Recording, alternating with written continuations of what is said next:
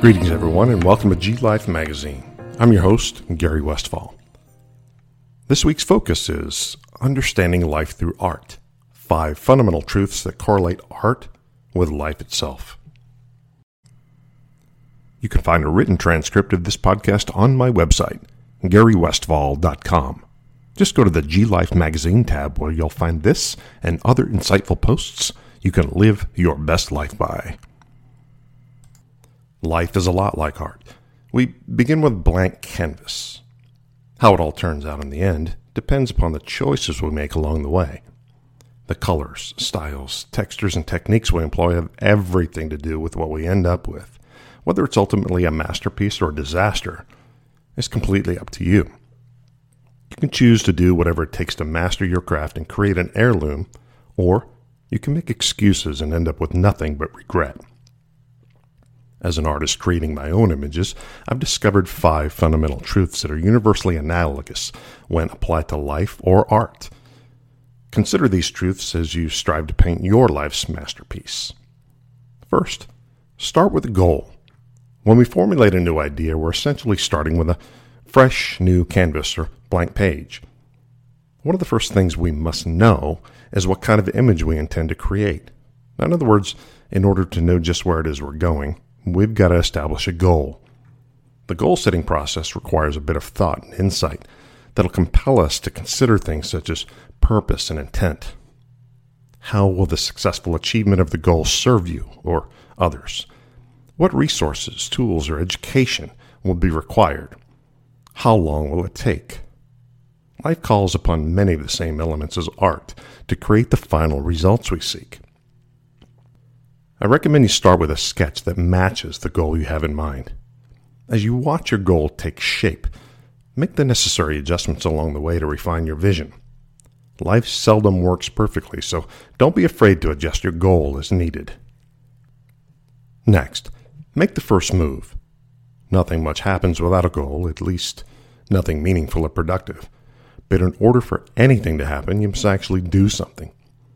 You can do something without a goal, but you subject yourself to getting useless and frustrating results.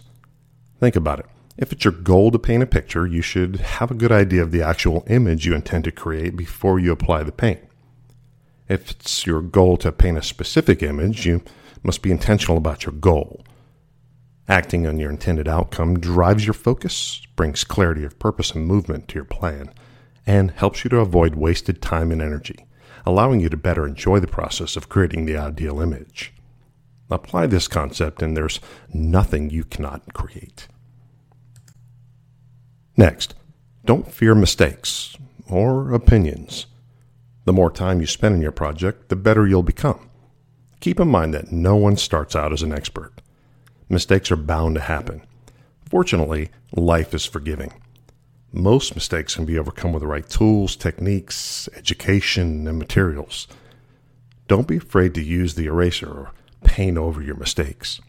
And doing so makes way for fresh new ideas and can go a long way in accelerating your progress.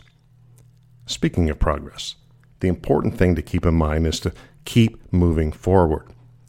Consistency of effort leads to real wins in life. Consider hiring a mentor or taking a course of instruction to minimize your mistakes, accelerate your timeline, and to reduce your learning curve. And never fear the opinion of others. Most unfinished art is difficult for the outside observer to visualize. Unfortunately, most people are quick to judge.